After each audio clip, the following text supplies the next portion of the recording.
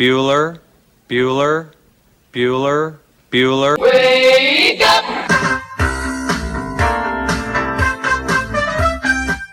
Good morning! Terry Wilson, he's going to throw. Conrad! Touchdown, Kentucky! Touchdown! Kentucky! Victory! Kentucky! Like, give your fans what they want, you dinguses. She probably smokes marijuana. Bad girl. Rubbish! There's buggers over here. Back outside. This is the point where he always hits it. Oh! Aaron Harrison beyond belief. We did it. We beat those British We beat the British. Suck it, Cornwallis. 10 kids. You're basically pregnant for 20 years. Pregnant or breastfeeding. Just wild. Like, that sounds exhausting. Potheads. What an adorable bunch of people. Woodson from the gun. Play fake. Step it up. He's throwing deep down the near sideline. He's got Johnson. 20, 10, 5, touchdown! Kentucky! Jesus, Rash, get it together. Yeah, right. It's game day. Come on. Welcome to Kentucky Roll Call with Walker and Roush.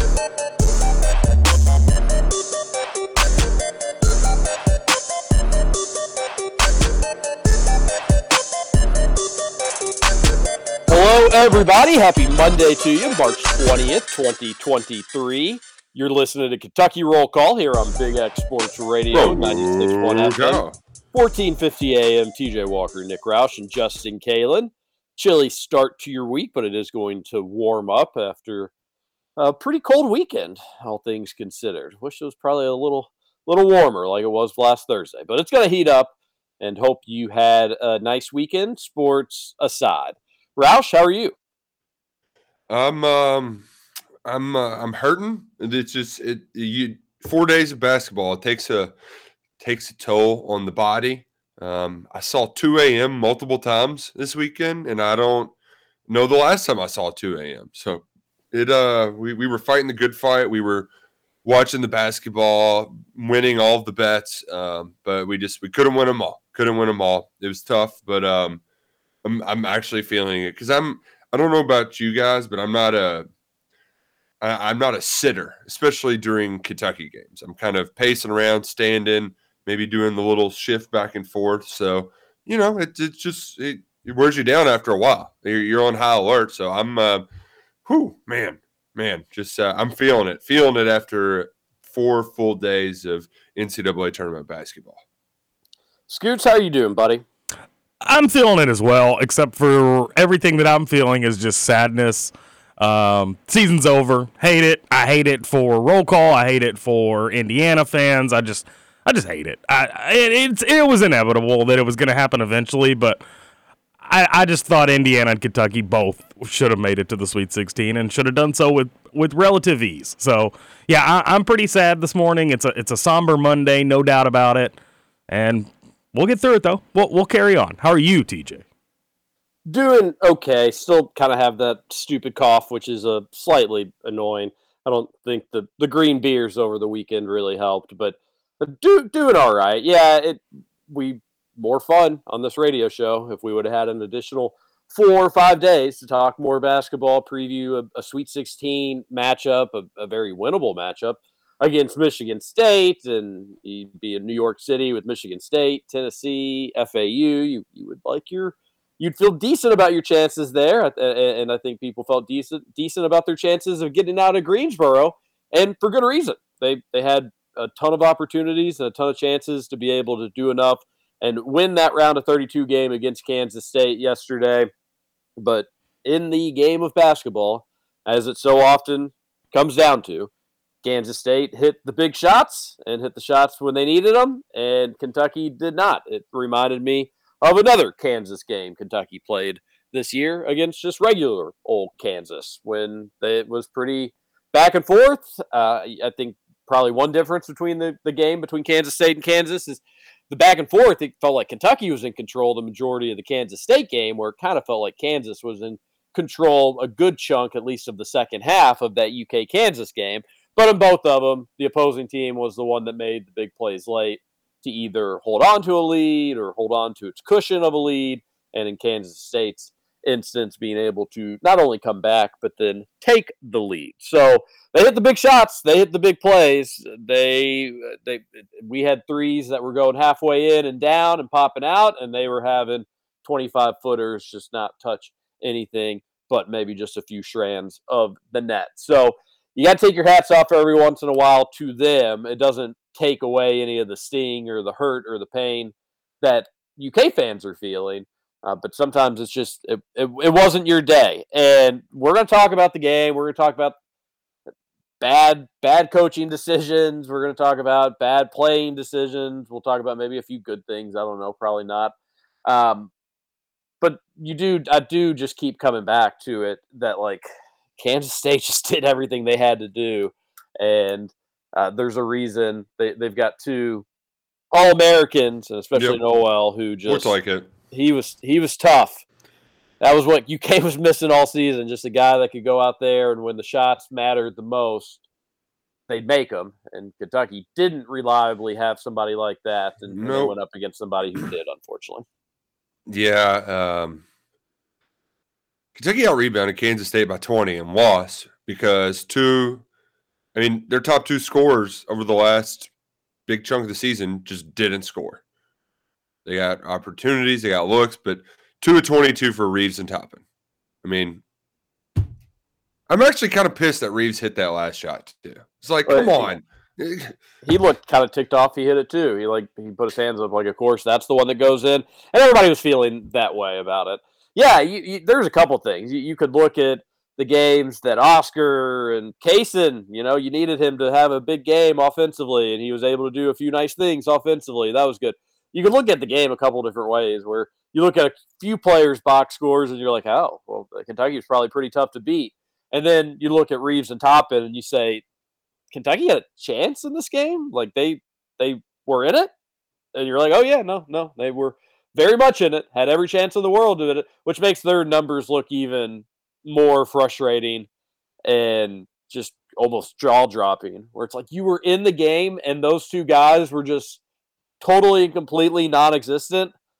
It makes it even more frustrating. But do have to give credit to Kansas State. They hit the big shots. Kentucky did not, and that's how UK season ends. And it's almost sort of poetic in that way. That's how UK season ends. Just needing a little bit more out of this group, being so close and still ultimately leaving you disappointed. And so inconsistent. I mean, that's really the name of the game for this Kentucky basketball team. And I didn't know how to say it.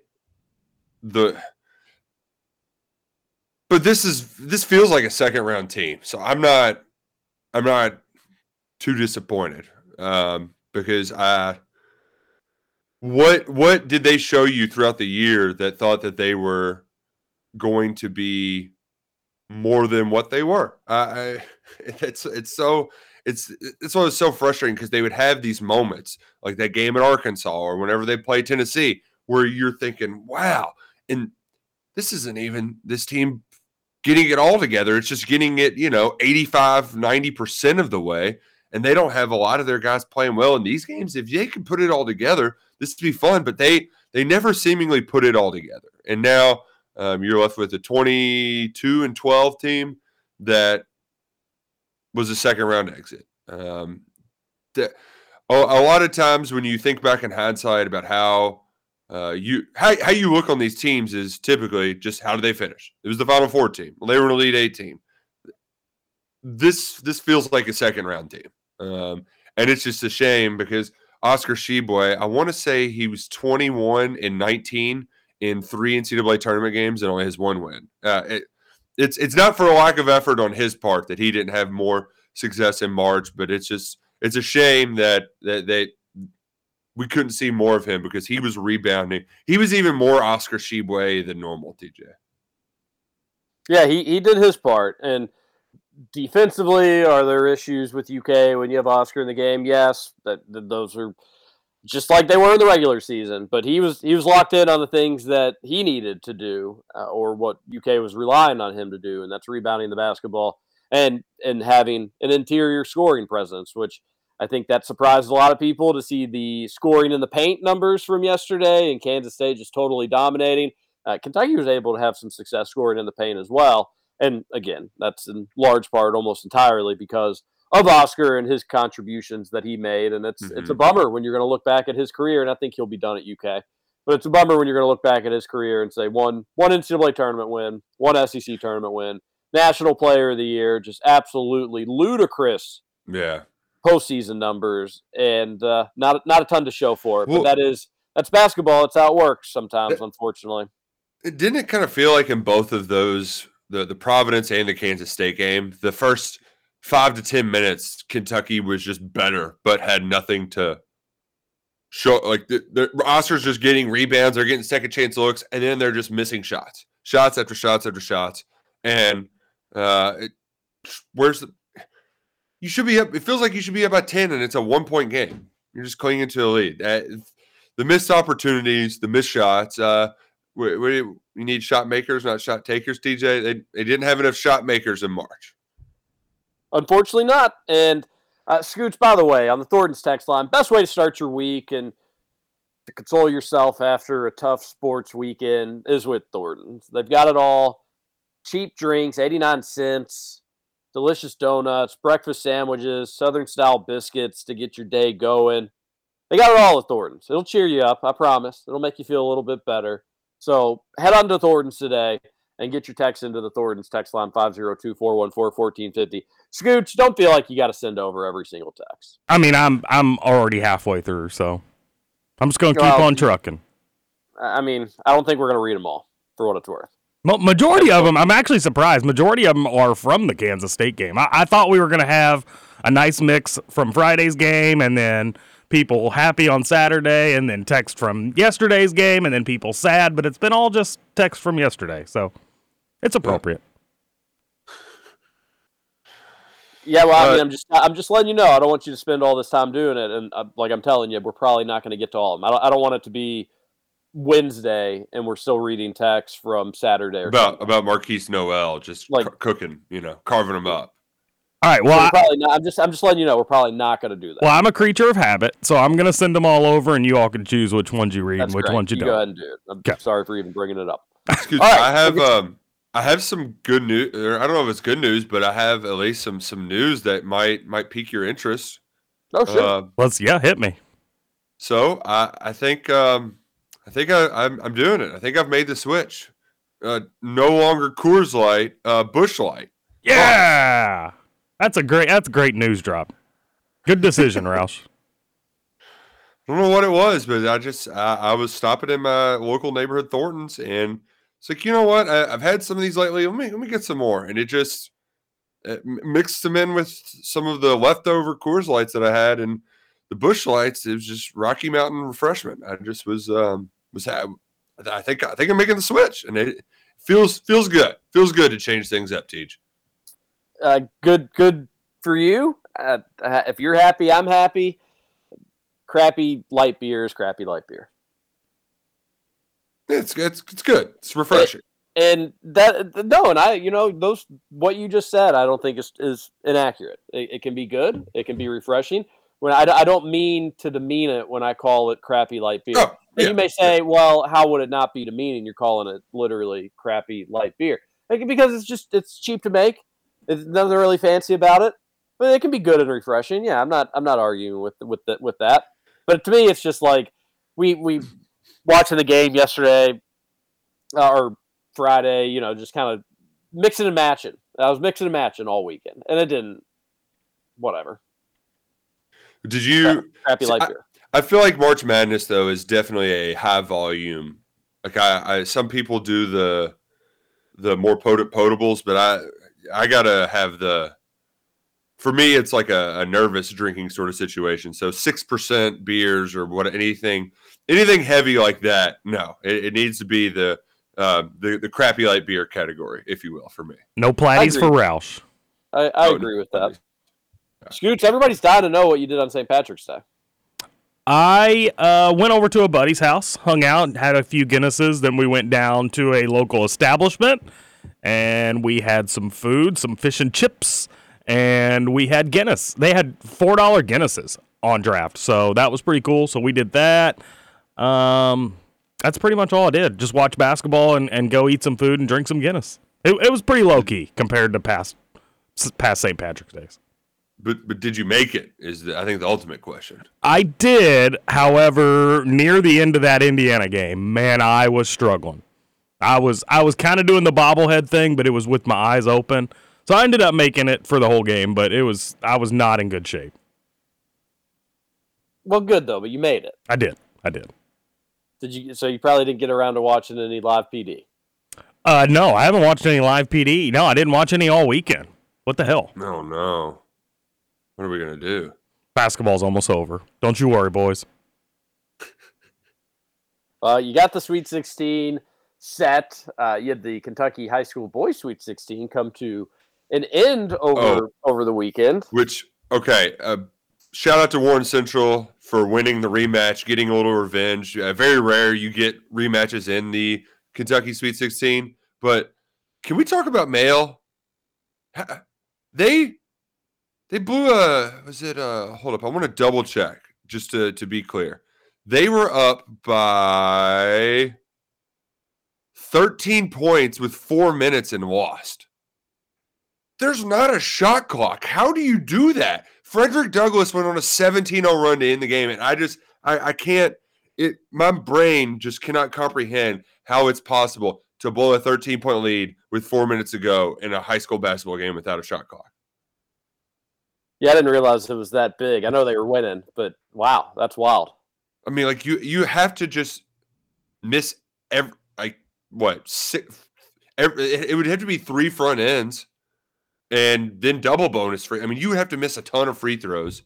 And, oh, man, that happened, and I was stunned. I mean, that's a heck of a comeback by Douglas, but I didn't think it was conceivably possible.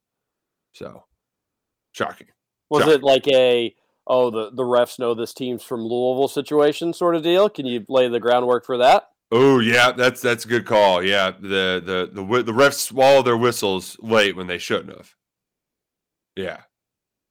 There you go. There we go. That's how the comeback happens. Yeah. But congrats to Warren Central. That's exciting for them. I'm sure people in Bowling Green are going wild. Only one loss all season. So outstanding season for the Dragons. Got a little rematch on GRC, revenge on GRC. Reed Shepherd lost, but he was named Mr. Basketball on Sunday. Yeah, congrats to him. Exciting honor. I know he probably wished there was a deeper Sweet 16 run, but still a hell of a career. And UK folks are excited to get him in the program, and that will be good news. Yes. Hopefully he'll be able to knock down some important shots when it matters the most. Exactly. Like just make shots. It's not asking too much. And the other part of this too, TJ, is there's a lot of different varying takes that one could have after this game. But like a lot of it really is, I mean, just make some shots and we're still playing basketball. Just make some shots and we're still playing basketball. I mean, if you just, I don't know, make a shot, then you're still probably playing basketball. You held K-State to 0 from the 3-point line, and then they were 5 of 9 in the second half. You were not. You hit 2 in the second half. Yeah, the threes I almost feel like averaged out. I feel like the game probably just kind of unfolded the way that it deserved to unfold, unfortunately, as much as I hate saying that from a Kentucky standpoint. But they couldn't hit water if they fell off a boat. Classic saying. In that first half, just missing. I mean, they were wide open, and like there was part of me. Hold on, gotta hack away. Do what you gotta do. Hack, but I think I buried it away. I think I buried that deep away, and it should. I can save it till a commercial break. Right, but anyway, so when they were missing their threes in the first half, it was borderline kind of funny. Like these are just totally wide open threes. Kentucky at times sometimes didn't have a defender within like 3 to 5 feet of these Kansas State cats when they were shooting their shots. And it was just like clunk, air ball, brick, off the side of the backboard, just horrible stuff, just really bad misses. And that was fun. I enjoyed that. But you were like, they're probably not going to miss every single three the second half, although I'm all for it if they want to. And then they just started hitting bombs and like contested threes, hand in their face, 24-foot step back, well defended. Like I said, nothing but net. So I do think it probably averaged out where some of those just wide open, nobody even in the neighborhood threes probably should have gone in. And then just some of those wild, absolutely ridiculous late threes probably should not have gone in. So I think it probably averaged out for the most part. If they would have been hot in the first half and then hit those threes in the second half, it probably wouldn't have been all that close of a game. But just pretending that it would have been, then I think you would have had a more serious gripe about like Kansas State was just on fire. They were hitting everything. They were wild. They were horrible in the first half. And Kentucky needed to do a better job of being able to push and extend a lead. And once again, Roush, you looked up at halftime and not only did they not push or extend their lead, they were losing. Like it didn't, they weren't able to do enough at all. And then in the second half, they were able to do what you wanted them to do. And they were able to push a lead and extend a lead. And you just wanted them to be able to build off that. And it was the exact same story again. And we've seen this team do this story 1,000 times. Yeah. You knew it was going to be a long day for Reeves, too, when he had that layup that he just threw over the rim. Luckily, Chris Livingston was there to clean it up with a dunk, but I mean, it was a layup that he just barely hit the rim on. That's bad. It was really bad. It was. I wanted Reeves to, and I don't think this happened. I know he eventually did, but I wanted him just to get fouled somewhere in like the end of the first half, second half. Just get to the line and like see your free throws go in, chill, see the ball go through the hoop.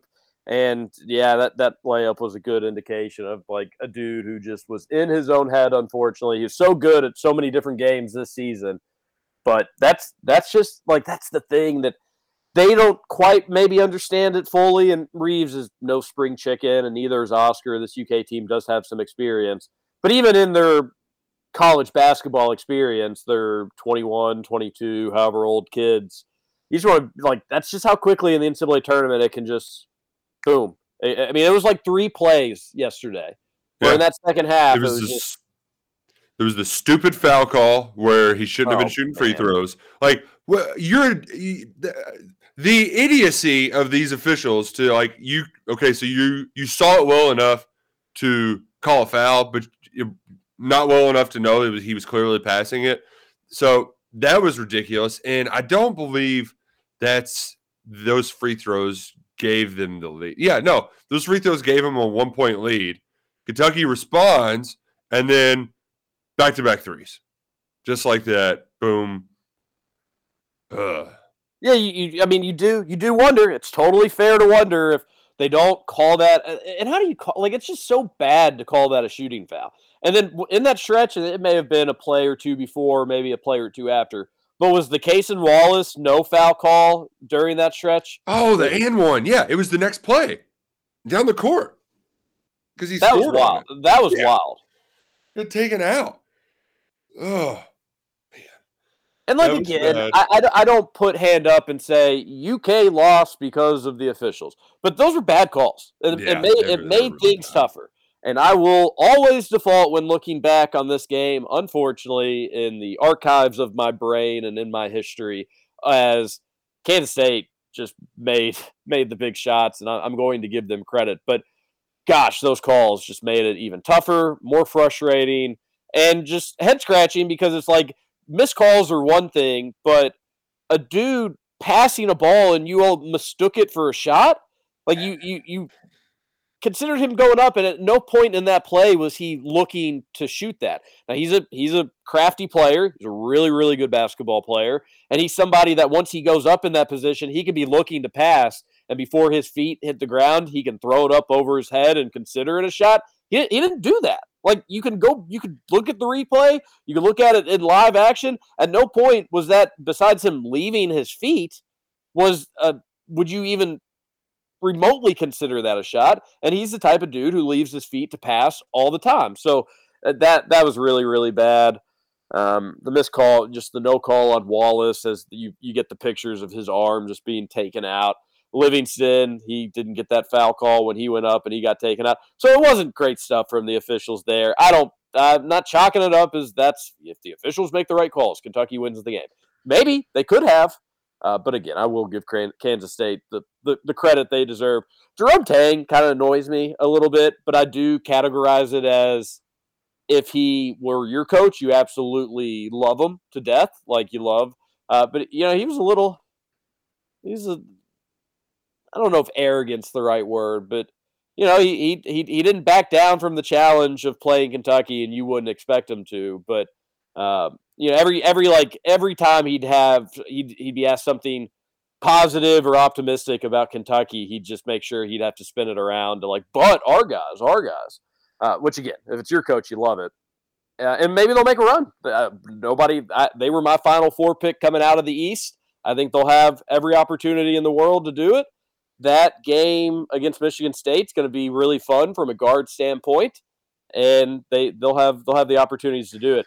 Their strategy, it's bummer that it kind of worked out for them. It was just, we're going to hack and foul and slap, and nothing's going to come easy for you inside. You're going to have 3-4 guys on you, and unfortunately, Roush UK just couldn't hit enough shots really to make them pay for that strategy. But that was their strategy, and it worked for them, unfortunately. I knew Kentucky was in trouble when I saw the video of them in the locker room. They looked loose. They were catching a vibe. That was I don't know all of the different ways that a Plumlee bro might say it, but that looked like a team who was ready to go on a run. And I don't know. I don't know if I ever got the vibes with this Kentucky basketball team, and that's why I'm not going to be all that upset. But I admittedly, TJ, I did the thing where I didn't pour, like some people's post game will be to, like, their coping mechanisms will be to just fire off takes and maybe get in some Twitter fights, maybe hop on a message board or comment on some stuff, or listen to post game radio shows. There's a lot of ways you can go about it. I tried to put off consuming content about it, thinking about it, talking about it, and just watched some basketball and hung out with the kid. And I'm still admittedly procrastinating and pushing off talking about the offseason because we're going to spend a lot of time. It's going to be a long offseason. It's going to be a long offseason. That's the nicest way to put it. Yep, in a perfect world, this would have been the conversation for next Monday, or ideally even a week after that show. But it is conversations that are going to be had. We will talk about it. We'll probably touch on it a little bit today, but it'll be one of those things for the next couple of weeks. Those are going to be conversations we'll be having each morning on Kentucky Roll Call. Who's staying, who's going, who's potentially coming in, what's the transfer portal looking like. And because Kentucky just couldn't hit enough shots and take care of its business, that we're starting that stuff today, unfortunately. And we'll come back and we'll talk more about the game. We'll talk about what Calipari did wrong, some of the things he potentially did right yesterday, where some of the blame falls, because everything's got to come down to blame. But we're all hurting, and I know there's plenty of probably rival fans that are listening, and understandably so. You all had a terribly rough season. So if this gives you any bit of enjoyment, or you can soak in some misery of your rival fan base, I do totally understand it. And I do get it. And with how rough of a season, we're still even happy to have you folks around. But for UK fans, we're all hurting. We're all in this together. When a loss like this happens, when a season comes to an end, it's totally and completely natural, where the fingers get to pointing, the takes get to firing. They're very spicy. They're very hot. You think that they were cooked up over at Salsaritas. They're so delicious at times. But we're all hurting. Like, we all wanted it to go differently. We all wanted it to be better. So find the strength in numbers in terms of how much all this kind of stinks. And we'll try to talk about how we can make it better and make sure you don't end up in this position again. And it's been a rough stretch for UK basketball. Not making it out of the first weekend of the NCAA tournament since 2019 is entirely too long of a period for UK basketball to have that piece of history attached to its name. So we're going to take our first break. We're in it together, but we're going to come back. We're going to talk about it and maybe read some Thornton's text messages on the Thornton's text line. and do other stuff. Try to cheer you up. Try to cheer me up. This is Kentucky Roll Call on Big X Sports Radio. TJ Walker, Nick Roush, Justin Galen will be here. Just letting it all hang out as she's a brick house. I don't like lady stack, that's a fact. Ain't holding nothing back. Oh, she's a brick house. Yeah, she's the one, the only one. Welcome to Kentucky Roll Call with Walker and Roush. Oh no! We suck again! Searching for you in the cold Kentucky rain. In the cold Kentucky rain. In the cold Kentucky rain. Welcome back to Kentucky Roll Call here on Big X Sports Radio. 1450 AM. TJ Walker, Nick Roush, and Justin Galen on your Monday morning. Oh, not the show that we were hoping for, but such is life. That's why we're here. We're going to talk about it all the same. We're gonna get your text in if you're looking to vent or whatever you're looking for. Roush, I don't want to just be like a sad, sorry saps today, you know? I mean, it's kind of it's almost like we'll have to be sad, sorry saps. I think the one I can break from being a sad, sorry sap, though, to talk about some of the other games because they were a lot of fun. And, you know, when we got off the air Friday, you weren't sure what was going to be the biggest talking point from the weekend. And you know what? Last year, your exit was probably the biggest talking point of the weekend. Bunch of people had you picked to win it all. You lost in the first round. Well, this year, Purdue was a bigger con, a bigger fraud. And big shout out to, by the way, to the Cats for having a comfortable enough cushion where I could drink up and enjoy Purdue losing to Fairleigh Dickinson. Because that was probably, I don't know, 5-6 minutes left in the UK Providence game when that was unfolding. So we had the multiple TV set up, and you could at least enjoy that happening, that historic upset while it was happening. So good job, Cats, because that Fairleigh Dickinson, FDU baby, they put it on them, and they almost advanced to the Sweet 16. Had a hell of an effort against FAU Sunday evening. Scoots, number one Purdue hater. I'm sure you were just crying tears of joy, crying tears of happiness Friday night while that was unfolding. I was enjoying the heck out of it. I'll tell you that right now. Purdue somehow they last year lose to a 15 seed in St. Peter's. We all know that story. But they somehow come back this year, and it's a worse loss because they lose to a 16 seed. First ever team in NCAA tournament history to lose to back-to-back 15 and up seeds in the tournament, which is just wild. Purdue, if they're gonna fail, they will find a way to fail. So just keep that in mind when filling out your brackets next year. It's kind of like the same thing with Gonzaga for me. Like, they're gonna fail. It's just inevitable. So yeah, keep an eye out. Yeah, I really enjoyed that. Some people probably already did this, and I had Purdue losing to Memphis, so I was wrong, but also right that Purdue wasn't going to be making a deep run. But I bet there's people that already do it where it's like, I don't even care who Purdue's playing. I'm picking them to lose. It's been just far too many years now that they have come up short. That would be brutal. And it's not that UK basketball is basking in glory or racking up the tournament wins and postseason success left and right as of late. But just imagine last year's St. Peter's loss, and then imagine it again this year, and then also the year before, and that would be really, really tough. Not that things are really, really easy for us, but that would be brutal. And the embarrassment of just being that piece of history. Now the second number one seed to lose to a 16. Is that it both happened in 5-year spans? Is that one the worst one? Like, is the Purdue loss worse than the Virginia loss just because UMBC went on to the Sweet 16? Equally as bad. They didn't go to the Sweet 16. They didn't? I thought they did. They lost by a lot. Oh, yeah, that's right.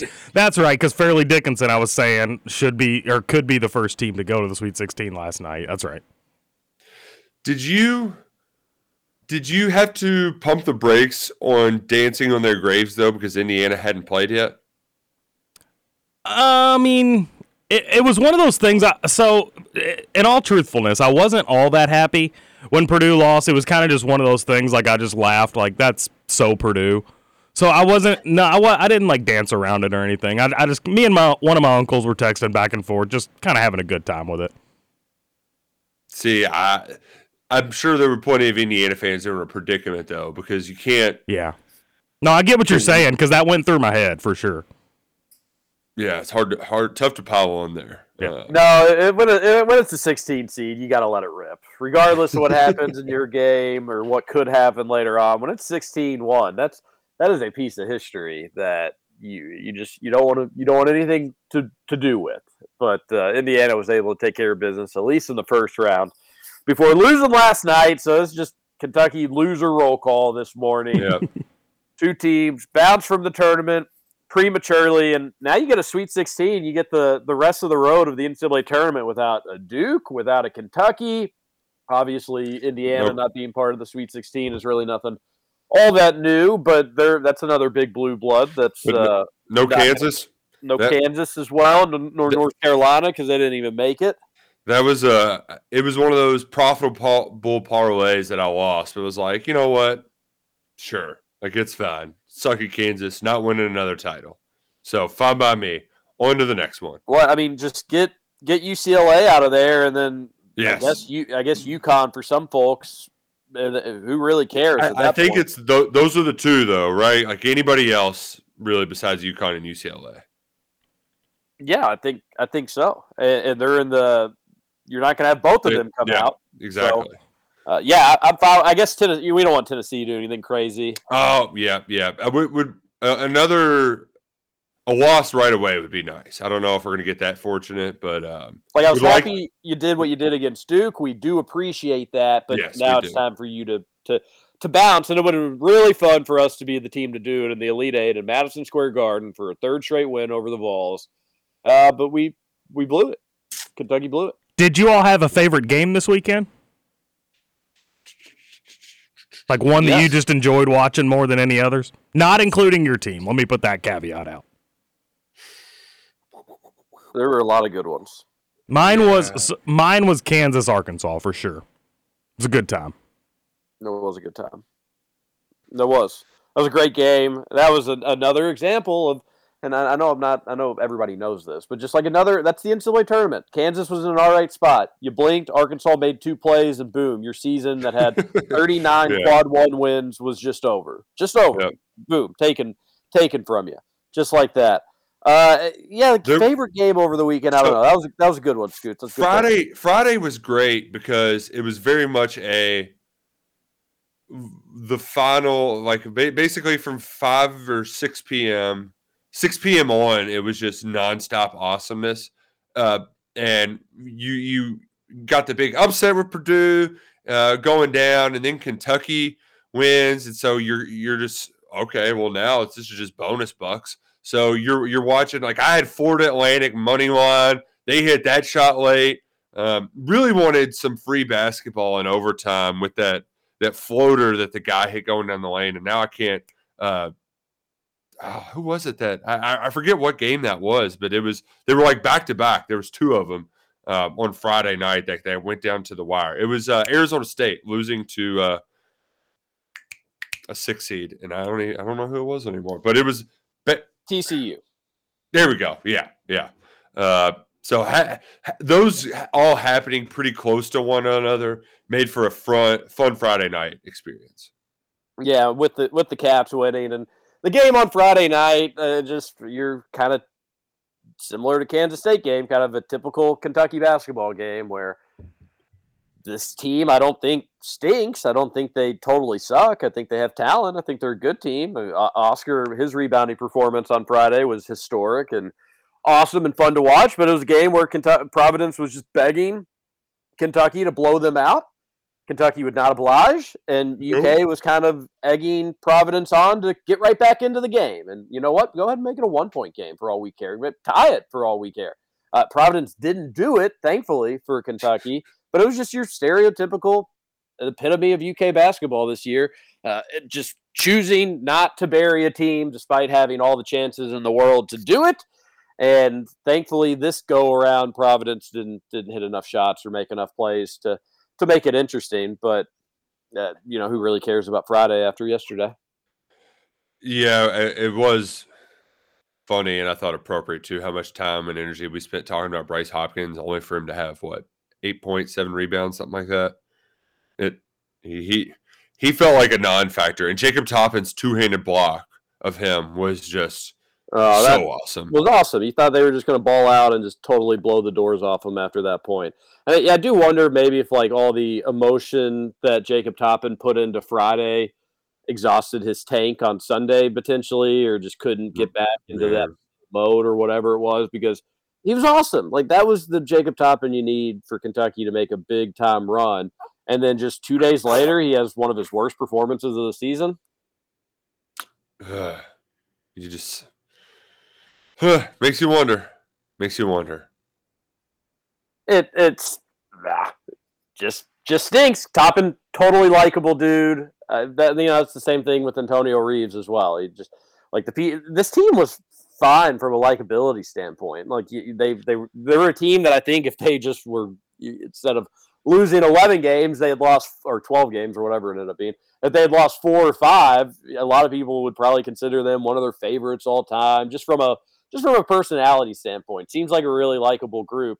Just didn't win nearly enough for UK standards, and unfortunately just will be thought of in the basket of mediocrity with the other UK teams. Unfortunately, likable group, didn't really do anything to make you think too fondly of them in the other metrics of Kentucky basketball. And that's a bummer for them, because they do seem likable. They did provide some fun moments, just not nearly consistent enough. And at the end of the day, that's the issue.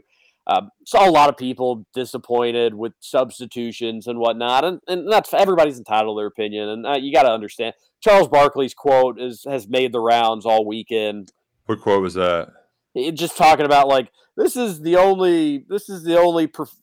the only thing where you just let like a plumber call in and their opinion's supposed to be as credible as you, somebody that's played for 20 years or coached for 15 years or have studied the game or been in broadcast, blah blah blah. I don't know the exact words, but it's like, why do we do that?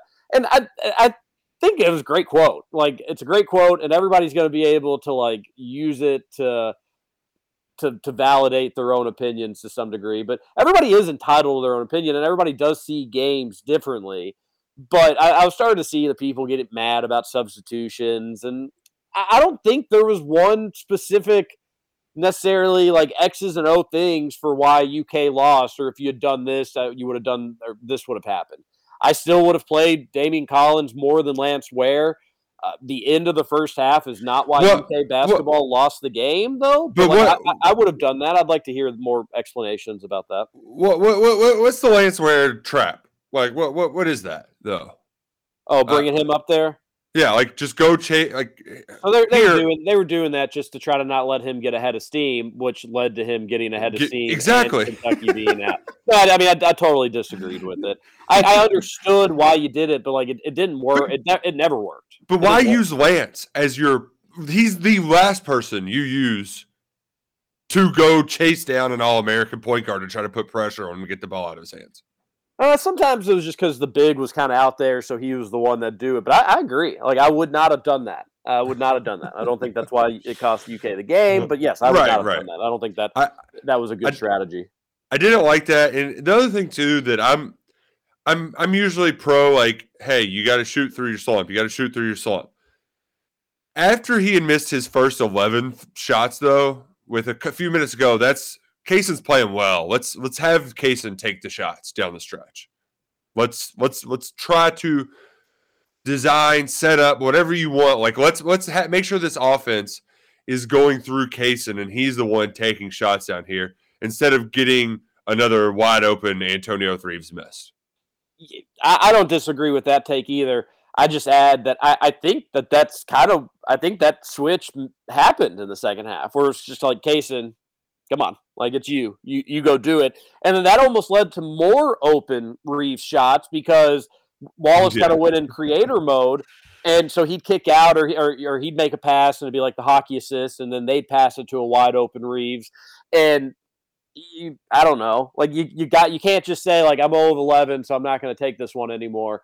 You just needed him to hopefully to hit the big ones, and then we'd look back and the storyline would say he started 0-9, he started 0-11, he started 0-12, but he still hit the big ones that advanced Kentucky in the tournament, and that never happened for him. Never happened. He did get that one there late. He had the reaction that I think the majority of UK fans across the world had, just like, what? Now it goes in? That's the one that you make? But I do agree that it needed to be the Wallace show, and I think they tried to make it the Wallace show. Just who outside of Oscar helped during that stretch? Nobody.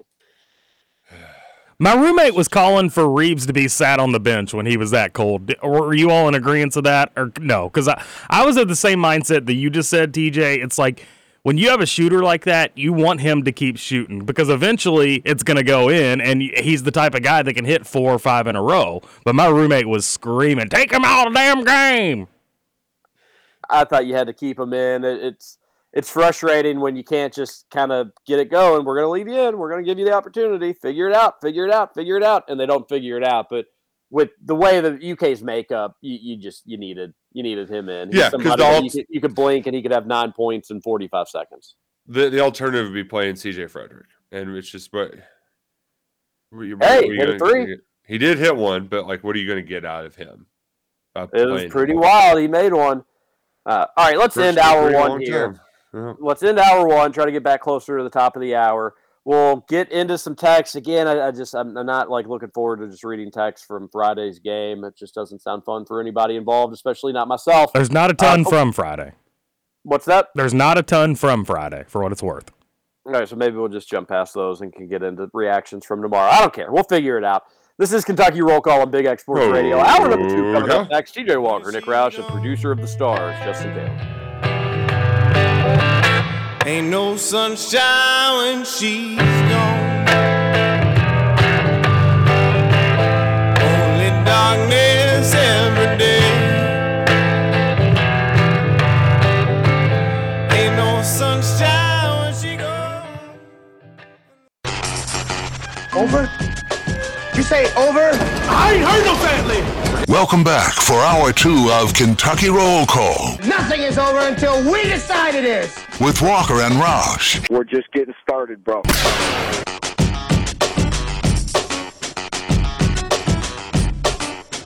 Welcome back. Hour number 2, Kentucky Roll Call here on Big X Sports Radio. Call. 96.1 FM, 1450 AM. TJ Walker, Nick Roush, Justin Kalen. Monday morning. It stinks, but hey, we're here for you. You're there for us. We're here for each other, Roush. Sounds like the start of maybe a Barney song. Is Barney still around? They're rebooting it. It will be back. So yes, I guess technically yes, it's still around, gone, but coming back soon. Isn't the new Barney creepy as all get out? I think I saw a picture yesterday. I think now that you mention it, I do remember, like, I thought maybe it was already a Barney that existed or they already did reboot it, but I do remember hearing something from somebody saying the new Barney was much different than how we remember the Barney. He's a little bit sleeker, not as chunky. Oh, he got in shape over the years. Yep, got in shape. That's ridiculous. That's like when the fat comedians lose weight and they're not as funny anymore. Barney's not going to be as good if he's not fat. Barney is meant to be fat. What comedians did you have in mind there? The first one that comes to mind is Rebel Wilson. I think Rebel Wilson is hilarious. I don't even know if she does stand-up comedy, but I know in her movies that I've seen where she's skinnier, I don't find her near as funny. Interesting. I thought you were going to go Jonah Hill route, but Jonah Hill too. A woman right away. Yeah. Are you sexist? No, I enjoy all genders. That's why I mentioned a woman right away. It's the first one that came to my mind. Woman gets skinny and you like her less? Huh. Interesting. Just think she's less funny. Looking up the new Barney, looks fine. Yeah, it's not that much different at all. Not as round of a face, or they kind of just reshaped the face a little bit. I gave Barney some eye sockets, or little, like where the eye goes in. I think it's better. Good job on the new Barney people. Making the same lovable big purple dinosaur. Speaking of good job, okay, this is the part of the year where you're like, okay, well, Kentucky basketball's over, so what's next? Some of what's next we'll get. You have Will Levis's Pro Day Friday. The NFL Network will carry it, so that's going to be a circus in and of itself. Spring practice is back, and so that'll be stuff to talk about. But the Batcats, more bats, more cats. They're just running up the score on teams. 14 straight victories after winning in 10 innings on Friday. They brought out their brooms, swept Mississippi State by outscoring them 29-6 Saturday and Sunday. Like, maybe they're good. Maybe we can have some Kentucky baseball to keep an eye on and keep us entertained this spring. I was told that if UK baseball is going to do anything kind of worth a fart this year, you needed to take advantage of this series, but that just meant winning the series. And they went ahead and swept Mississippi State, dominated them along the way. And so, yeah, hats off to them. Good job. They are hot and could potentially give us something to keep an eye on this spring, which would be fun. And when you're hot, you squat. Just so hot. Scoots, did you know that today's the first day of spring? I did, yes. Well, because you're our weather guy, so of course you know that. Yes, of course. What time does spring start today? That I do not know, but it does not feel like outside that spring starts today. I'll tell you that. It is freaking cold. Well, it's not because it's not spring yet. Oh, okay. What time? Not till what time? 5:24. 5:24 today. That's when it warms up. Got it. So at 5:25, you're probably going to be wearing a Hawaiian shirt. Flip-flops. Shady Rays will be on your head. Oh, yeah. Absolutely. Yeah, flip-flops, swim trunks. Money with your Shady Rays because you probably use promo code Big X. I did. When you're at ShadyRays.com. Save 25%. You go to ShadyRays.com. You can do just that. Amazing selection for any sort of activity you've got going on outdoors. Any reason that you may need sunglasses on your head, Shady Rays will have something specifically for you. Go to ShadyRays.com. Promo code Big X at checkout. Yesterday was a afternoon. That was another coping way too. Was the Shady Rays outside in the sun because the sunshine out, around 5 o'clock was warm. Kind of basking it a bit. It was nice. Glad I had my Shady Rays on. Yeah, we got a little outdoor time yesterday. Still was chilly, but it should be. I think it's like a high of 50 today, so it should be nice a little bit later on. But shout out to the Batcats. So they continue their hot ways. They will host Eastern Kentucky on Tuesday for their midweek game, and then first SEC road series to go into Tuscaloosa. I think Alabama's pretty. I mean, every team in the SEC I think is pretty solid for the most part. But I think this is one where it wouldn't be. You could really send a message to the conference if you won this road series. Mm-hmm. At least don't get swept. But this is one that potentially Kentucky you could find maybe a series win there, and that would be huge for SEC standings, and you're just building your resume hoping to get in the NCAA tournament. Yeah. So yeah, come on, let's do this, Batcats. I mean, they've lost 2 games on the season, and one of them was their first one of the year where their bats just couldn't get going. But they're almost, to me, they've done everything that they've needed to do. If you really want to get technical, you could say, well, they didn't need to lose those 2 games. They didn't need to lose to Wright State or lose to Elon. Okay, besides those 2 blemishes in series that they won, they're doing everything that you could ask of them. And I think they maybe made the out-of-conference schedule a slightly bit easier than some other years just because they do want to kind of stack up some of those wins and build a little bit of momentum. But they're doing it. So when we've been really tough on Nick Mingione, and I've been willing to eat crow with the whole thing, they're doing everything that they should be doing up to this point of the season. It is only the middle of March, a little after the middle of March. They still have a long way to go. The baseball season doesn't end until nearly the end of May. That's around when the conference tournaments start up. So you still got a long way to go. But, Roush, so far so good. And I think that needs to be complimented and mentioned, especially for people that have been tough on the baseball program like we have. Yeah, we certainly have. So that's where it's been a pleasant surprise this year. But they're not there yet. Speaking of not getting there, did you see what happened at the very last moment of the very last game of the opening weekend of the NCAA tournament? What are you specifically referencing? I'm specifically referencing the TCU down 6.7 on the clock. Oh, yeah. 4.5 point dogs. Dude hits a 3 to cover with as the horn sounds. An all-time bad beat. Admittedly, I was definitely not awake for it when it happened, but I did see it in the highlights, and I did see all the tweets talking about it. That's rough. That one was bad, but I don't. The most brutal one that I was on both sides of because I had it in our Spread Madness game. But San Diego State Charleston is one I just putting time on the clock to go shoot 2 free throws to cover. That one was wild. That one was very wild. You were on the right end of that. Yeah, and I also I hated San Diego State, and so I bet Charleston by myself. But hey, you know what? We're still alive though. San Diego State's still alive though, so I'm not gonna be mad about it. You are the only person affiliated with Big X Sports Radio still alive in Spread Madness. This one was also a long time ago, but did you see the Texas Tech Corpus Christi? Because in a separate one, I had Alabama needing to cover, and the dude hits a step back with a walk on in his face, just contested shot to cover 23.5. I mean whew. Yeah, if you don't care about gambling and stuff like that, us talking about the end of games and blowouts probably isn't the most exciting thing for you. But these things are very exciting. And that one was especially wild too, Roush, because it looked like Corpus Christi was just fine running out the clock. Yeah. They were just dribbling. People were kind of talking to one another. He even tested the waters to try to drive in to get an easy bucket. When the guy guarded him, he was like, well, I guess I'll just dribble it out.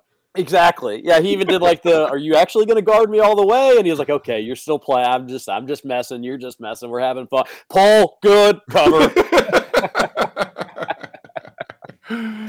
And then I try not to be one of those people where it's just when you win bets, that's the only time you talk about betting. And anytime you talk about betting, it comes back around to when you're doing hot or doing well. Because I was ice cold in conference championship week. And maybe even the week up before conference championship week, but I caught fire this weekend and had probably my best gambling weekend. I didn't hit any giant parlays, so the total amount actually wasn't as good as maybe some other ones. But in terms of consecutive winners, I think I've probably picked 8 or 9 straight winners. It's been great. So at least there's that. At least gambling, I'm going to be hot going into the Sweet 16 and Elite 8 weekend. And turned out not to be the best regional for Louisville. I think from a ticket value standpoint, Bama's going to bring a bunch of fans. How many will San Diego State bring? I can't imagine many. Creighton, I think, will bring a decent amount of fans. How many fans will Princeton bring? I think Princeton will bring a lot. You think they'll bring a lot? I can't imagine it's going to be a lot. I bet they'll fill their section of lower level tickets, but I can't imagine the KFC Yum Center second level just being shoulder to shoulder with Princeton Tigers. Well, that Princeton Creighton game, by the way, is going to be fun. FUN. That's going to be fun. That's going to be a lot of points, a lot of scoring, probably not a lot of fouling. I just know, at least with Princeton alums, that if they were ever going to go to an athletic event and you're a big Princeton fan, it's this one, right? And I don't think, they probably think they can beat Creighton too. Exactly. Or as good as a chance to win a Sweet 16 game as you're ever going to have cheering on an Ivy League team. I got a high school bud who went there and is bringing his whole rowdy bunch. So that'll at least know one group of crazy Princeton people. Do they need tickets? Maybe. Tickets. Yeah.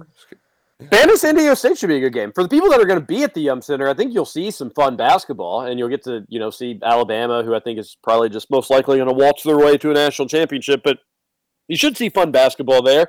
Friday and Sunday. I really wish we were going to see some UK basketball in Madison Square Garden on Thursday and cool. Saturday. Mm-hmm. Would have been a lot more fun. What was your most frustrating thing Calipari did or didn't do? Was it the Lance Ware double teams? Was that what you would say your biggest coaching gripe was yesterday? Yeah. I didn't have a ton of them because it also felt like when you saw the Kentucky defense get beat off the dribble that it wasn't like it didn't feel like a bunch of like breakdowns and like systemic failures, right? It was like somebody getting beat off the dribble because Noel's just he's just better, So I didn't have a ton of gripes for Calipari yesterday. Big picture wise, I've got plenty that we'll get to, but in-game coaching, I couldn't. I'm not going to spin here and just if Cal could have got it done. I mean, I'm mad that they lost in the second round, but I think he had a second round team.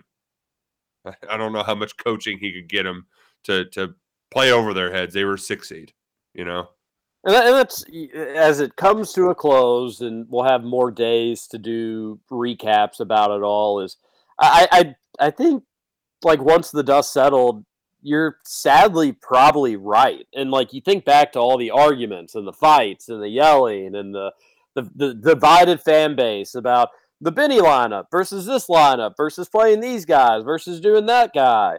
Like when it was all said and done, I think the best players were put in positions where if they were with it, they were going to go help win the game for Kentucky, maybe be the sole reason why UK was going to win the game. I would have liked Collins, if we're doing anything from a playing standpoint, I just think Collins should have gotten more minutes along the way. Again, not why UK lost yesterday, but I'm there with you where from like an X's and O's and strategy standpoint, I think Kentucky came out a little surprised that Kansas State was going to be so aggressive and doing so much of the slapping and the fouling and we're going to get in your face for the length. It seemed like Kentucky was a little taken aback by that, which you shouldn't have been. You should have been ready for that because just some of those passes in the first half were so bad. That was just strictly like you weren't prepared for what you were going to see. You're just making lazy, weak passes like you did against Providence, but they're overextending. They're playing you. And then once they figured out that Kansas State was overextending, it did lead to some easy baskets and it led to some rhythm. But I think it did take a little too long for UK to kind of get with the program with that. And then on the flip side, from a defensive standpoint, I do think that preparation was lacking a little bit just in the sense of like, all right, that their All-American guard, his whole goal is going to be get inside the paint. And yes, he is good enough where he can kind of finish himself a little bit, but he's definitely going to be looking to pass. So you've got to stay disciplined on your men. Like you cannot, if you leave your man, this little guard is going to find him for a dunk most likely. So if you lose him, he's going to find him. Don't lose your guy. And so I just thought they started a little slow. But that being said, Kentucky still had a good chunk of the lead for the first half. Even despite some of those like hiccups, I do think you could have potentially maybe put it on them. But that Kansas State wasn't going to roll over and die. Kentucky could have been up 12, 15 in the first half, and it wouldn't have mattered. Kansas State was going to make a run, and they were going to come back, and they were going to start hitting some shots. I wish it wasn't just prayer after prayer, it seemed like, that were just going in from deep with a hand in their face. But I thought the coaching and stuff like that, for them, not perfect, but it was fine. It was good enough to win the game. The reason you lost the game was because what Reeves and Toppin did. I'm not putting specifically on them, but they would probably be the first ones to kind of put it specifically on them. They really needed some more points for them. I have to default back to what you said, Roush. It just comes back to roster construction and roster management. You needed – nobody could have anticipated Severe Wheeler getting hurt, but there were whispers after last year that maybe he was frustrated and he comes back and that's fine, but you can't help but think that wasn't at least a partial distraction at some point in the season. And even if it wasn't this past weekend when Kyle Tucker was being told from the staff that he was going to play and he goes through warm-ups and he's in his jersey, but then he just doesn't play. And maybe if he would have gotten, I bet we'll probably hear, if he just gotten 3 or 4 more days and Kentucky had been in New York, you probably would have seen him go out there on the floor. But it just comes back to roster construction. Cason Wallace, good guard, He unfortunately isn't going to reach that next tier of great John Calipari point guards, but he'll be in that very accomplished and well-regarded tier of like really good John Calipari freshmen and really good guards, but he didn't take that next step, and you had to rely on him. You had to rely on him as your guard, as your point guard. And then Antonio Reeves, we were looking at him early on in the season as the Grady Mintrol, and we were like, oh no, he's not ready for that. Then we saw why he was. Unfortunately, maybe just at the end of the day, a little bit too inconsistent, or he would have been a really nice piece to have, Roush, if maybe CJ was what you thought he was going to be. But between the two of them, you couldn't have games where both of them would go missing, and it happened far too frequently because CJ was just hurt all year, and it was what it was with him. And when he wasn't hurt, he wasn't making shots, and maybe he wasn't making shots because he was still actually injured and he was playing. I don't question the dude's toughness, and I respect the hell out of him for that. But when we just look at this season and why it didn't go the way we wanted, it does start to make sense where it's like, all right, you only had one point guard, and he was really good, but it took him some time, and you had to figure some stuff out. Your shooting guards, your three-point makers, one was just not that good, even when he could play, but he was hurt most of the year. Maybe that's an excuse, maybe it's not, but it doesn't matter. You didn't have anything to show for it. The other one, Antonio Reeves, really good, inconsistent, but with the fact you had nobody backing him up or nobody to help take the load off of him, you noticed when he was inconsistent. You noticed when he was off because the team noticed it, and the team struggled because of it. And then Livingston, he took some time. I wish his shot kind of got cold there a little bit late, but he was good. You could see why Cal wanted to develop him earlier on in the season. I think Cal was vindicated with the Chris Livingston. When it's all said and done with Chris Livingston, I think he handled that right. He played him earlier on, didn't always look pretty, sometimes maybe bogged down the offense, but you saw why, because at the end of the season, you needed that dude out on the floor. He battled, he was tough, he was a good role player, he was a good utility player. And then the front court, Toppin, he figured it out. Unfortunately, a bad game kind of sunk the season for UK, but that is the tournament, as I'll say a million more times. And then Oscar was Oscar. So you got to get a little bit more talent in there. You got to get some better players. That's what it comes down to for why this season ended when it did. There was a tweet that Sam Vecini had before the tournament began where he said something along the lines of, I'm watching this old John Calipari Memphis team with Derrick Rose and man, this was such a well-constructed team with CDR hitting mid-range and Dozier, and he was using it as a point to talk about roster construction and having complementary pieces fit well together. But the thing is that he wasn't seeing the forest through the trees. He had the Derrick Rose as this point guard. That guy was the MVP 3 years later. The point guard position has not been good for Kentucky it hasn't been good for a while. And I think bringing Sahvir Wheeler back was a miscalculation. I don't know.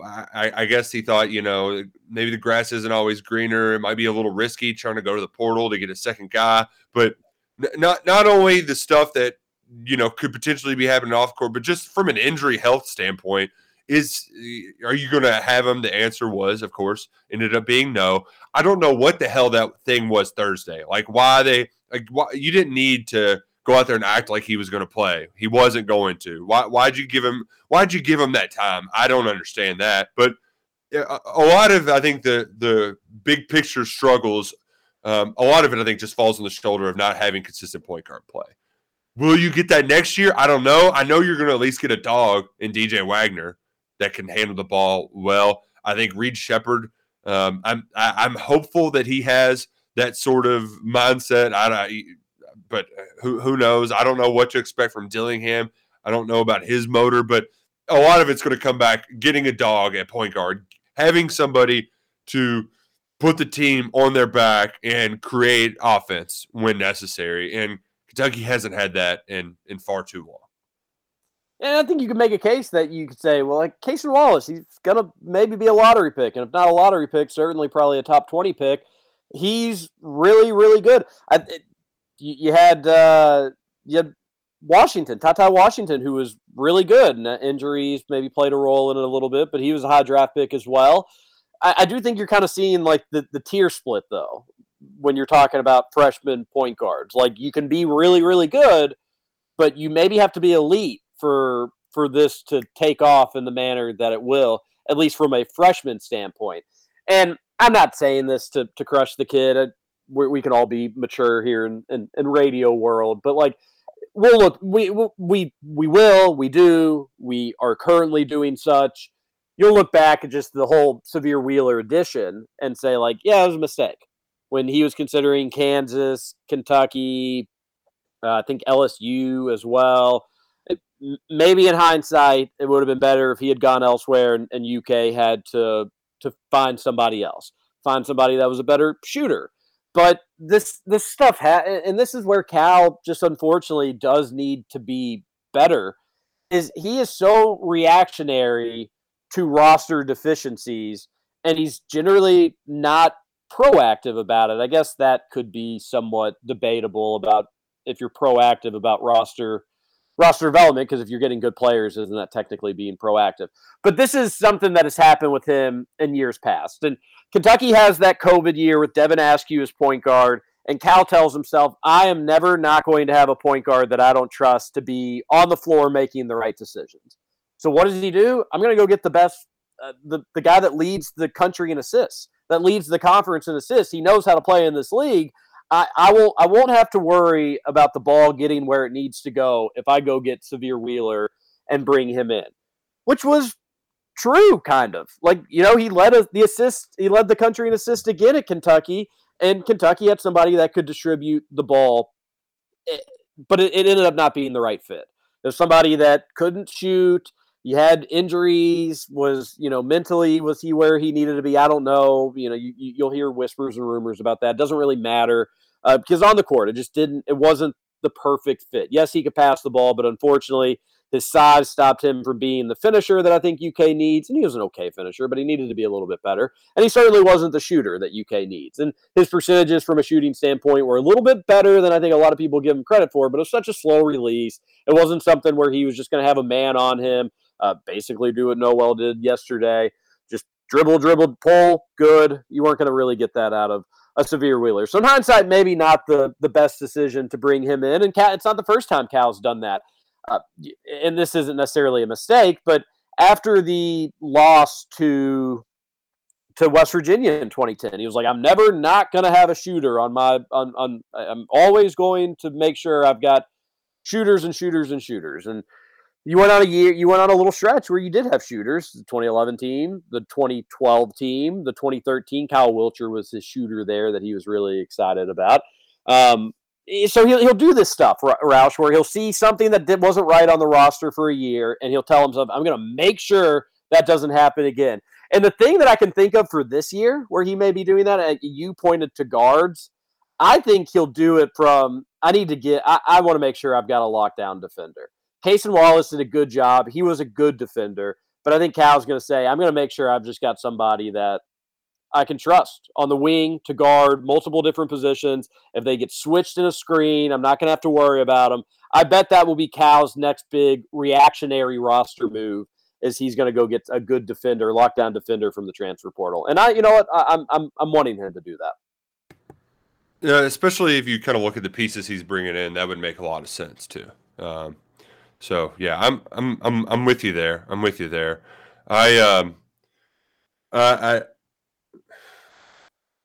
I'm just a little exasperated about what to do next, because it's so frustrating, because you feel like even breaking down this team in the preseason that they were seemingly supposed to have the right pieces, but I think you had to ask some to do way too much because of injuries or whatever it might be. Like Cason Wallace, I think could have been that lockdown defender if he didn't also have to be the point guard and also a scoring guard. Like, yeah, I think he got asked to do too much, where we're going to think of him in that second tier of UK guards. And I think he might have been capable enough to be in the first if he just didn't have to do everything, you know?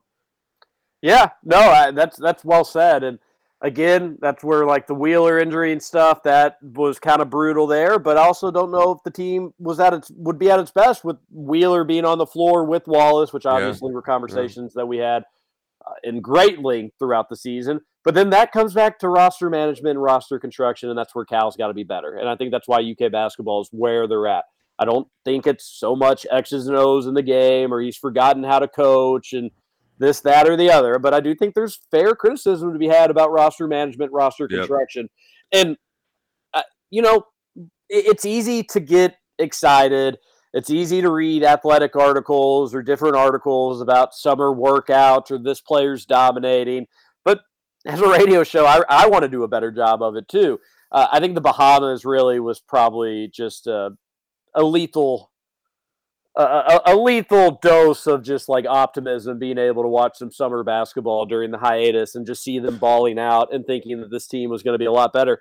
But I'm going to be tough on their roster construction this year. And I don't think I'm going to, and we probably had this exact same conversation after the loss last year in the NCAA tournament. But again, the Bahamas, I think, kind of threw everybody there for a loop because they just looked so good for an extended period of time there. And there's so many different players that were looking good as well. But I'm going to be tough on them this year, Roush. I'm going to take more of like the pessimistic angle for some of these players. Like, all right, DJ Wagner's not going to be able to shoot.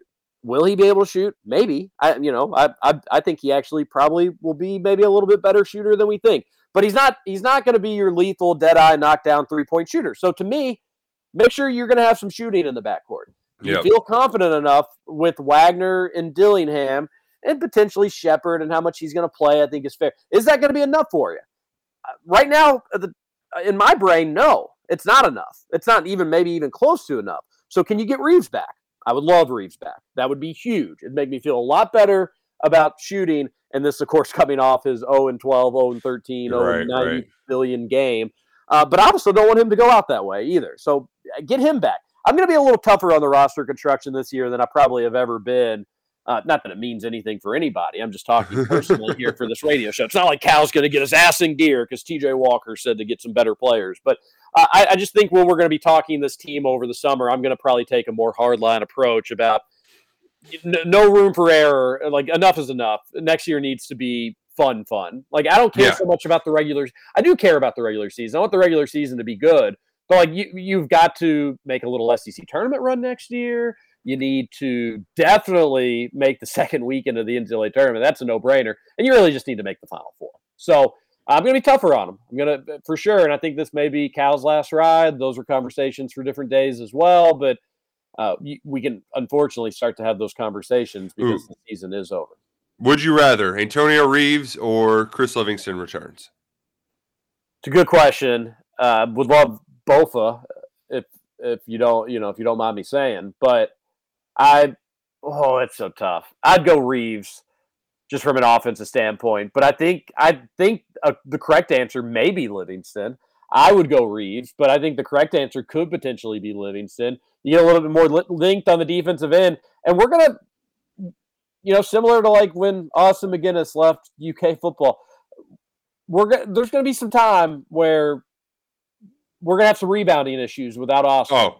Yeah, and it's going to be some games where brutal. Kentucky just gets absolutely murdered on the boards, and we'll just be like, oh, yeah. When you don't have Oscar that dude that averages 16 rebounds per game, it makes it a little bit tougher. Oh, my gosh. Maybe Livingston's the right answer. I don't know. What do you say, Roush? What do you say, Scoots? I think the correct answer for me is definitely Livingston. He's going to be one of those guys, and I looked at my roommate last night and told him this. If he puts it all together next year, he could be a beast, just an absolute beast. So I think for me, it's Livingston's the right answer. But you do need the shooting of Reeves, so it's a great question, Rouse. I think you could get if Livingston continues to develop, you would have a higher floor player because Reeves is always going to be just a streaky scorer guy. And I wonder about putting the pieces together with some of those other guards because it feels like Reeves needs to be a volume guy, right? Took him a while to get going. How much does he give you defensively? I don't know. You're probably easier to find a guard in the portal, whereas how many players like Chris Livingston are there out there? Do you need that? So I think I'm taking Livingston, although can't you see something like the the storylines. We had PJ Washington go 0 for 11 at the free throw line against K-State. Reeves had that was a PJ Washington-like performance. So I could see the stories of, he couldn't leave on a sour note. He had to come back and return for another year to get revenge on last year. Like I could see that happening with Reeves as well. So it's tough. It's tough. Yes, I hope that's the case. You could be all right with either one of them coming back, but how about let's take a break. Oh, we've got some fun news to talk about on the other side of it too. It's very, very online that I'm very excited to share. Is it uplifting news? Well, it's going up, or it's. Oh boy. All right, we'll come back. Roush is going to tell us what that is because I have no idea what he's talking about. We'll figure it out together. It's Kentucky... in your field of expertise. It's basketball and real estate. Oh boy. Okay. This is Kentucky Roll Call on Big Exports Radio. TJ Walker, Nick Roush, Justin. What's going on? Yeah, what's going on? Oh, what's going on? In the meantime, right on, baby. Right on, baby.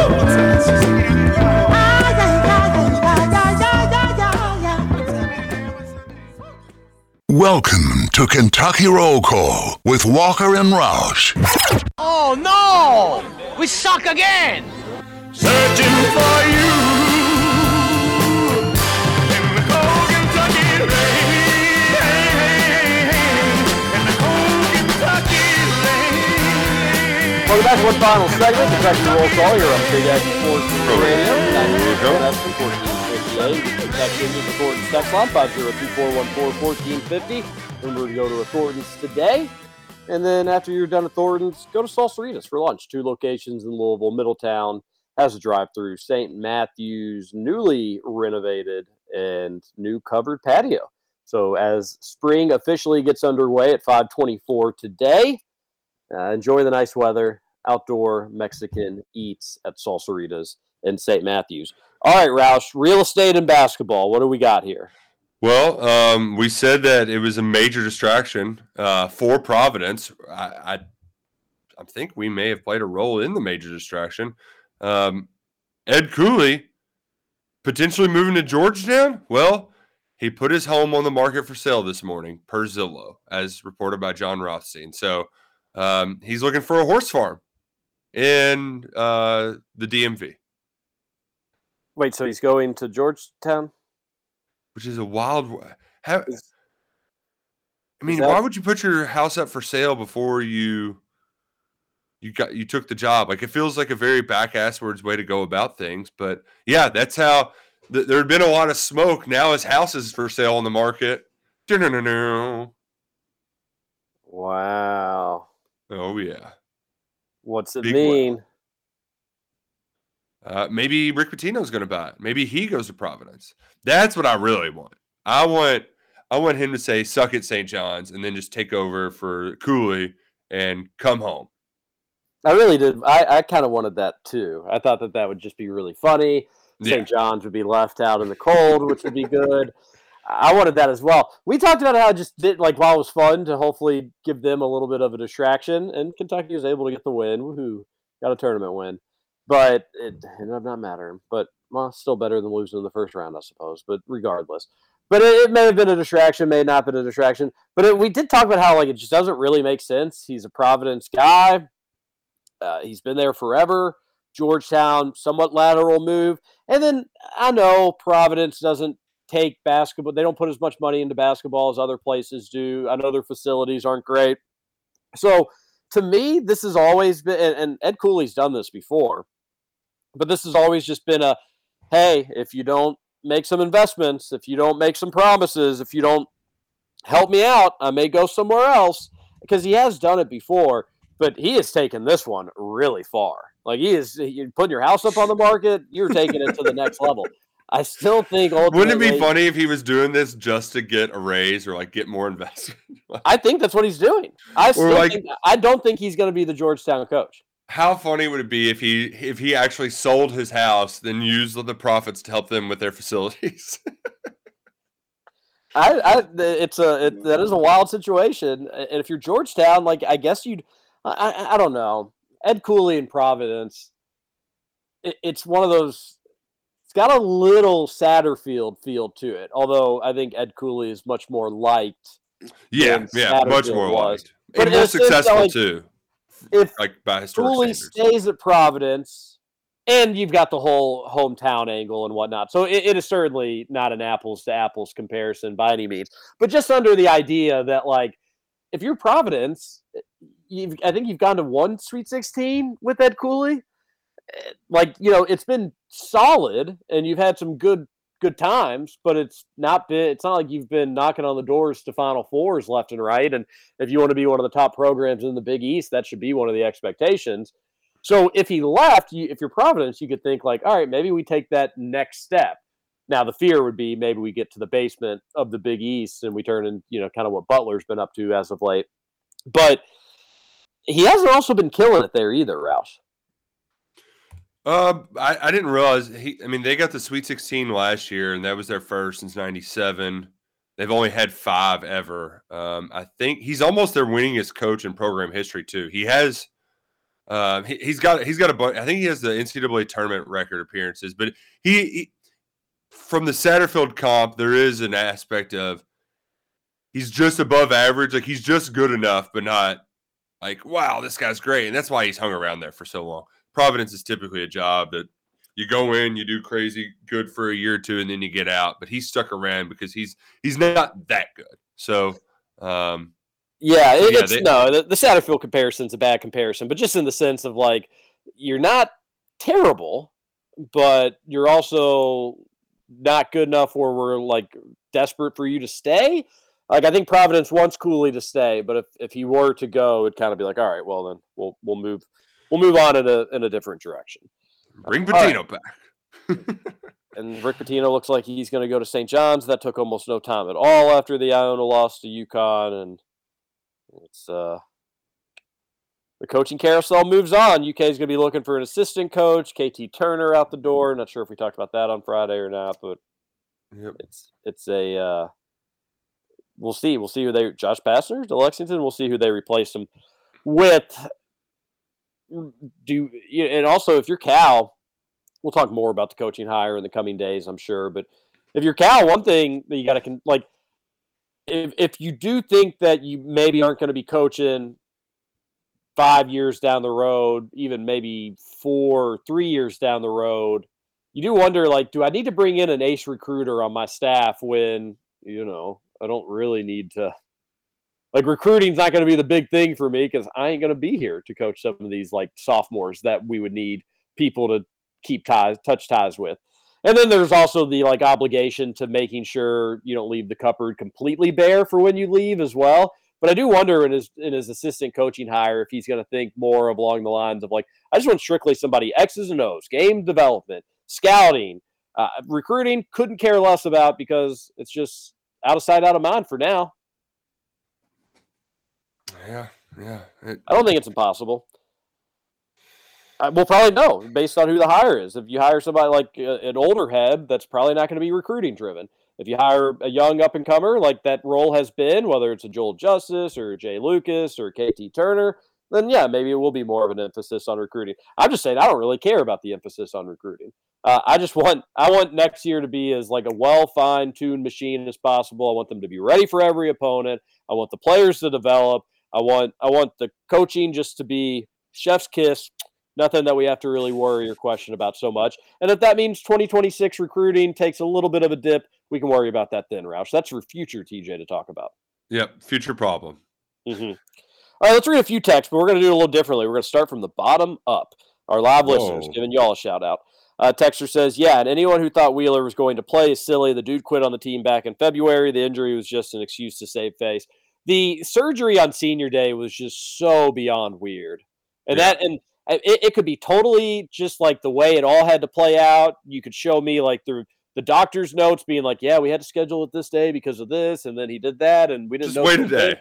Like, just go to senior day. I don't care, even if it's just so weird. It's just such a weird situation. And then, like, again, we like Kyle Tucker. We're big fans of it. I'm not blaming Kyle for any of this, but like UK really kind of used Kyle there Because I don't doubt that they were leaking some info to him about. And I don't know why, though. Just why. And shout out to Jack. He read the situation correctly. And I'm not blaming Kyle at all. If I've got Orlando Antigua, and I'm not saying this is the case for Kyle, but if I've got Orlando Antigua texting me being like, dude, he's going to play. He's been hurt. This has been the situation. But I don't think it's going to be a lot, but we're going to see him on Friday. If I'm Kyle, guess what? I think we're going to see him on Friday. That's probably going to be my opinion of it. But Jack really sniffed out that situation, and credit to him. But it was weird. It was weird. Like, I get gamesmanship wanting Providence and Kansas State to have to think about potentially having to play for him. But you know what? They were probably wanting to see Severe Wheeler out there. Hey, if Severe comes, just so you all know, we're not going to spend a ton of time on this. If their short point guard comes in, just sag off. Just sag off. Stay on your man's on the edge. Just sag off him. If he wants to shoot, you live with that. And he's going to try to go left, do the little spin, come bring it back around, finish if he is going to finish. Or most likely he's going to pass it. Just stay disciplined in your coverage of other guys when he's in there. He's not going to kill you. Boom. There's your game prep for Severe Wheeler. Were you really making them sweat it out? No, you weren't. It was ridiculous. I don't really have any gripes with the in-game coaching yesterday, and I hear Nick's point about having a second-round team, but Michigan State doesn't have a good team, and Izzo got it done. Creighton, as the 6th seed, got it done against a 3-seed Baylor. Just tired of Cal not getting it done. In big games, we never beat teams we shouldn't, and we oftentimes lose to teams we shouldn't. But see, the thing that just invalidate, like, there are certain things that invalidate the latter part of your statement. Like, he has done it, but it was a long time ago, and it was with different teams. Like, Creighton's a better team than Baylor. Baylor's really stunk down the stretch. But like to your point about Izzo, that's the kind of team that Izzo does well with. Izzo is a overcoacher. That's what he does. Calipari is not. Calipari does not win by overcoaching. His best teams win by over-talenting. If he had one of those teams that I thought could have talent, then I would be a little bit more critical. But like, that's kind of what Izzo does. That this is his wheelhouse. This is being a 6th seed is not Cal's wheelhouse. And like, I kind of disagree while agreeing with your overall sentiment that like in March, and we have enough evidence of this every year, you need to have guards that you can trust. And if you have a reliable, you need a reliable big. And if you have just that, it matters to the degree. But as long as you can check those boxes, you can make a run. Doesn't mean Kansas State's going to do that, TJ. You picked them to the Final Four. Like those two guys might be good enough to just do it. And the flip side, Michigan State has that makeup too. They have some guards that can kind of take over games, and they've got a reliable big. There's like probably 35 teams that have that makeup that can do it, and it actually may even be more than that. But again, the degrees vary. Kentucky had that. We had that makeup, but guess what? UK's reliable guard, went 0 of 92 yesterday. And that's how you go home. Kentucky's got a reliable big. He was incredibly reliable, and you didn't have to worry about him. Kansas State has a similar makeup to that. Their guards hit the shots. Kentucky didn't. My biggest thing that I noticed, and I'm right there with everybody on this, I don't disagree with it. I think people handle their emotions and their reactions differently, and I don't think there's a major issue with it unless you're just a total whiny baby, in which case you annoy everybody, and you probably do need to hear that. But we're all there. I'm sure I annoy people. It's totally understandable. I think the biggest thing that UK fans have a tough time coming to grips with, Roush, is just you're not dominant anymore. Because when I say that there's 35 teams that have that makeup of guards that can score and a reliable big, there's also maybe like 5, anywhere from any given year from like 1 to 5, where it's like, hey, we've got those things, and we know that they're better than the ones that you all have, and our role players are better than the ones that you all have. We don't have to worry about if we have the right chemistry of a couple guards that can score and are reliable. We do have that. We know we have that. And it's better than your alls, and our role players are better than your alls. It's called domination. Alabama has it this year. UK fans are used to having it. They're used to having it because of Calipari, for what it's worth. But unfortunately, it's just been too long since we've been back in that realm. And even last year, which does get so clouded because of the St. Peter's loss, and understandably so, we always talk about you're going to get judged what you do in March, and that should be the case. It was a fun regular season, but even that wasn't like domination. It wasn't domination. Domination is what we saw in 2010 and 2012 and 2015. 2017 is kind of right there on the edge. They were good enough to win a title, so I think people kind of moved them into a different category. But it's just like we know that we're better than you. And yeah, March Madness can be a little bit random, and that 2010 team still got bit by it. The 2015 team still got bit by it. But, like, we're just better than you. And I think Kentucky fans just missed that so desperately. And I do understand it. Like, I understand it. But Cal also did kind of create that monster himself. Blaming the refs for the loss is perfectly fine, by the way. It's not the only reason we lost, but it's a reason. It's not sour grapes. It's just a fact. I agree. Like, people, the people that are like, you're just such a ref whiter. It's like it's a part of the game. It is a part of the game. You want it to be as little as an impact on the game as possible. Unfortunately, it had a sizable impact yesterday. But, again, Kansas State hit shots. The refs weren't the ones from 26 feet putting the ball into the basket. It was the Kansas State players doing that. And you just got to credit them sometimes. And we hate it. We hate losing. We want Kentucky to have the dudes that are doing that. And just far too often lately, they haven't. They haven't had enough reliable guys. Texter says, both gender scoots, not all. It's 2023. We have more than two genders now, pal. Oh, boy. Oh, that's fun. Hey guys, what did y'all think about Penny Hardaway throwing the water bottle at the end of the game, or Eric Musselman taking his shirt off and spinning it around his head like a helicopter? I get the emotions in the moment, but come on, stay classy, San Diego. Okay, is this from a 99-year-old human being? Love it, even though I hate it, but I love it. You know what I mean? Like, Musselman, take your shirt off. Like Musselman is such a corn dog for it, but that's the most Musselman thing ever. You know? I love the fan in the stand that like took his shirt off with him. Now you're just gonna have a ton of hogs, of loose hogs. They're gonna be taking their shirts off left and right. Yeah, it's fun though. I love the emotion of March. Has anybody made a "Who Let the Dogs Out but Who Let the Hogs Out" parody song? Definitely. That had to. I bet that was made in right before the wave of YouTube songs with like "This Is Indiana" and the Missouri one. I bet it just got lost in the shuffle. Man, I was so excited for the game yesterday. I did get back into like my UK YouTube song playlist mode. Like I was listening to Teach 'Em About Kentucky.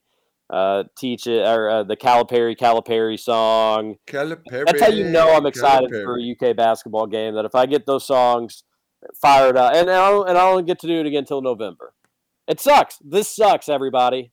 We're all, and I don't know. I haven't read all the texts, but like I'm sure there's some stinkers out there. But like we're all we're in this together. Everybody wants it to be better. And the thing I try to tell myself on days like yesterday is just.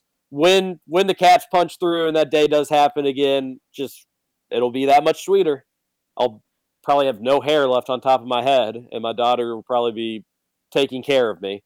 But it'll be sweet with that day when that happens. I'm in a sports hell, Roush. Some people consider Michigan State a blue blood light. Yeah, if you want. Roush, to spring practice pick back up today. No, tomorrow. Tomorrow we'll have a ton of updates. So they one more day of wallowing, but they are back. But we aren't doing updates and stuff. I don't believe. My buddy mentioned this earlier this morning, but this Monday really is one of the worst Mondays of the calendar year. First off, just the first weekend of the NCAA tournament and St. Patrick's Day Monday just stinks off the get-go. But especially if you mix in a tournament season loss to that Monday, it really is, I think, the worst Monday of the year. It's very much I have this kind of after Derby feeling where you just are like, well, now what? What do I do? What? And that's what we really just need to get to Thursday. Get the basketball back going again. And then after this weekend, Roush, you really do kind of get into like a Derby. Louisville starts to kind of get a buzz around it again. We'll be okay. Just get to this weekend. We'll be fine. These next few days are going to stink, though. It just the part that also stinks about it all is that it takes a little bit for your brain to get adjusted to the overload of basketball content, and then now I'm addicted to it. I've got an IV hooked up to my arm, and I need more nonstop basketball. And you know what? Even the next time I get basketball, it's not going to be nonstop.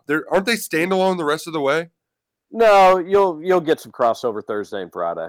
But it's very minimal, though, and it's just like, oh, gosh, I need more. Yeah. Texter says, it's football time in the Bluegrass. Yes, we'll be very excited for this football season. Yeah. I mean, it can't come soon enough, and I hate saying that because we're still so far away, but, it's going to be fun. We're going to be excited about it, and when that season rolls around, we're going to maybe going to be a little overly optimistic. Texter, we'll get this one in, and we'll hit the road.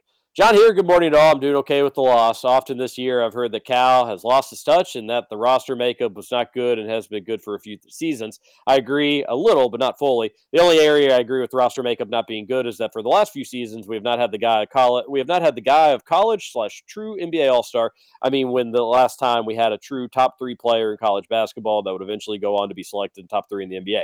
I mean, guys like Oscar, Knox, and Murray were great players, but they were not that guy. We need to get back to getting at least one of those guys, Walt Davis, or even we missed on such a guy like Zion. So I guess what I'm trying to say is that I thought the roster were okay, but they did not have the guy that was that guy, and that hurt us the most. Do you all agree? Sorry for the text is too long. We'll get to go talk to you later. Yeah, I think we all you want a Brandon Miller if you can. That is that type of guy that you're referring to. Now on the flip side, you'll have some people say, well, you had the National Player of the Year, but I know what you mean, John. You mean like an NBA superstar, not just somebody that puts up great college numbers. We thought we had it with Shaedon Sharpe, if we're all being honest with each other. Maybe for last year, maybe for this year. It's exactly what both teams were missing or needing, at least in last year's regard, and you didn't get them because of the weirdest situation that would only happen to UK basketball, because we all are in this hell tornado that I'm in, and everything sucks, and we'll be back tomorrow to talk more about it. Thanks for all the texts. Thanks for listening. We'll try to get to more of them. I don't know what we'll do with the text line. Just text them in. We'll try. We always are appreciative of them all, and we'll eventually get back to a more normal routine. Have a great Monday. This is KRC. I'm Big X, CJ Walker, Nick Roush, and Justin Kalen. Don't worry.